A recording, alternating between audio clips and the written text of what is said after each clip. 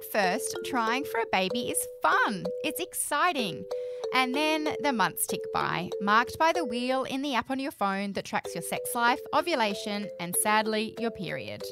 The mental load of infertility is something I've been through more than once, and it can be so lonely. And that's why we are back with Season 3 of Get Me Pregnant, Mamamia's no BS guide to assisted fertility. I assumed that the first month that we started trying for a baby, that it would happen. I'd gone off the pill when we got married. It was about a year later.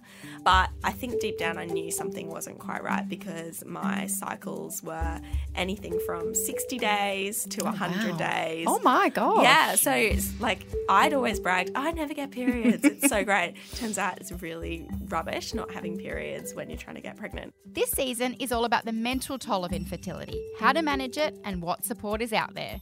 Season 3 of Mamamia's Get Me Pregnant, coming soon to a podcast app near you.